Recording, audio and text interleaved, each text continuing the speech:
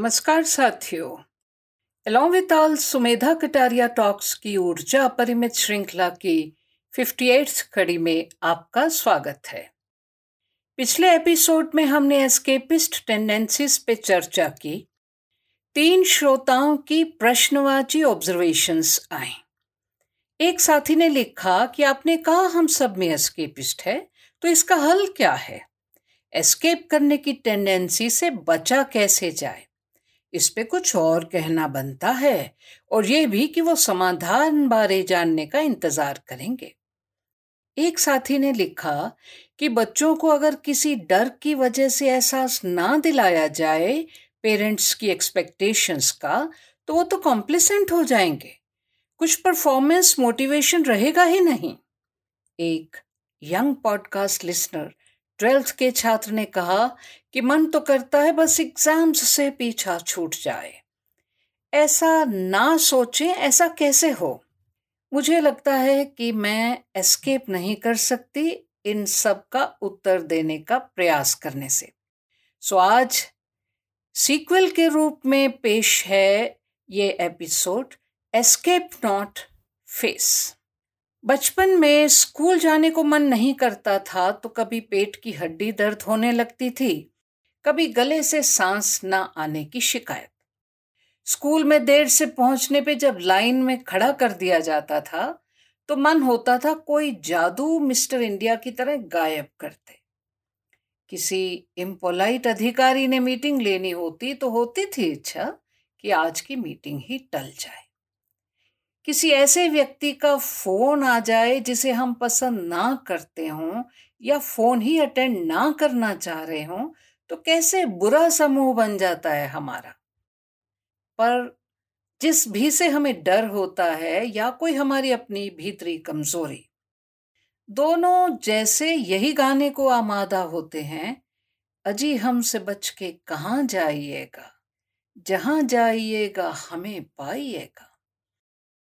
जैसे हमारी बचपने बहानेबाजी को हमारे पेरेंट्स यथावत ना मानकर साम दाम दंड भेद अपनाकर हमें स्कूल भेज ही देते थे, उसी तरह बड़े होके कहीं अपनी क्लास लेना भी बनता है। हमारे पेरेंट्स भी तो एक्सपेक्ट तो करते ही थे हमसे कि हम बेहतर प्रदर्शन करें पढ़ाई में, खेलों में, एक्टिविटीज में, और शायद वो बनिस्बत हमारे कहीं ज्यादा मुश्किलों से हमें पढ़ा पाए। उनके कहने में प्रोत्साहन होता था, थपकी भरा प्रोत्साहन जिससे जिम्मेवारी का एहसास जगता था। हमें भी कुछ ऐसा ही करना होगा ना कि हमारे बच्चों पर परफॉर्मेंस का दबाव ना बने। साथियों, थोड़ा सा स्वयं से संवाद जरूरी है। जवाब तलबी भी कि क्या हम डर रहे हैं? क्यों भागना चाह रहे हैं हम व्यक्ति, स्थान या परिस्थितियों से?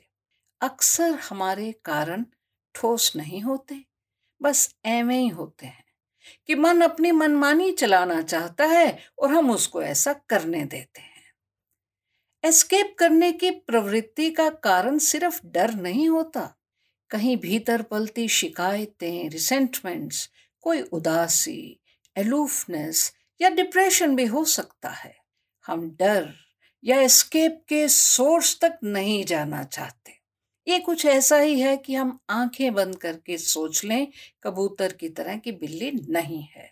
पर सच्चाई तो ये है कि सामने है ऐसी स्थिति, तो क्यों ना हिम्मत ही जुटा ली जाए कि देखते हैं क्या होता है।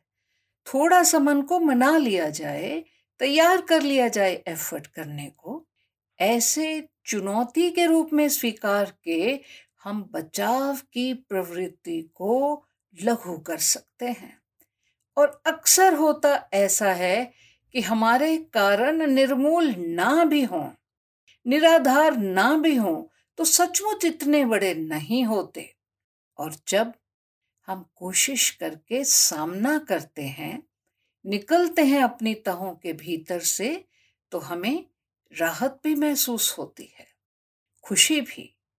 जब कारणों को हेड ऑन लेके एनालाइज करने पे हम पा सकते हैं अपनी स्थितियों को या व्यक्तियों को अवॉइड करने की प्रवृत्ति का ही नगण्य होना या ठोस न होना। साथियों, एस्केप विकल्प नहीं है, सामना करना ही एकमात्र चॉइस है। और जब हम इस चॉइस को स्वीकारते हैं तो कहीं हमारी सेल्फ एस्टीम में इजाफा होता है, आत्मविश्वास भी बढ़ता है, क्योंकि अपने मन की बनाई अपनी लक्ष्मण रेखा को लांघकर हम अपनी नजरों में उठ जाते हैं। साथियों, इजी वे आउट ढूंढना चाहते हैं हम, पर वो वे आउट समाधान होना चाहिए, ना कि tendency to be away. Clinical psychologist Robert Bob के अनुसार हमारा कंफर्ट जोन हमारे लिए कारागार बन सकता है और ट्रैप।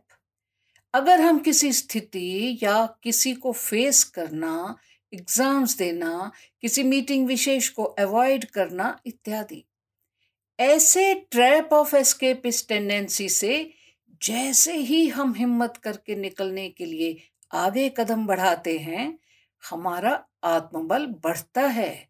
तो डोपामिन हार्मोन रिलीज होता है जो हमें अच्छा महसूस करवाता है, खुशी देता है और हम ऊर्जित चार्जित महसूस करने लगते हैं। पॉजिटिव रिस्क लेने की क्षमता आ जाती है हम में।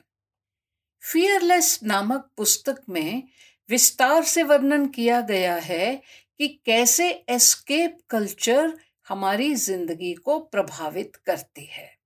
हमारी हिम्मत सिकुड़ने लगती है और हम अपने आप को कम आंकने लगते हैं, अंडर एस्टिमेट करने लगते हैं अपनी क्षमता को, और अपने जीतने की पॉसिबिलिटीज को खुद ही सीमित कर देते हैं, संकुचित।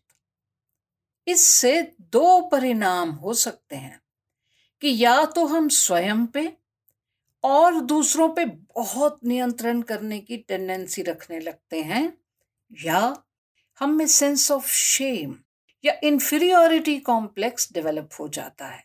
ऐसे में बहुत जरूरी है कि हम एक स्लोगन अपना लें, सी फेस रिप्लेस, यानी आधारभूत कारण को देखें, जांचें, सामना करें कि इसका क्या प्रभाव है हमारी जिंदगी पर, और इसे रिप्लेस करें कुछ ऐसी चीज से, ऐसे भाव से, एफर्ट से जो हमें बेहतर और अधिक अर्थपूर्ण महसूस करवाए, हमें राहत दे, उपलब्धि का एहसास भी। परिवार में कहीं वैमनस्य हो या दफ्तर की कोई तनाव भरी स्थिति, संबंधों में आ गई संवादहीनता हो या रिजेक्शन का या कुछ खो देने का डर, साथियों, हमारी पहल करने की ताकत को हम कभी धूमिल ना होने दें।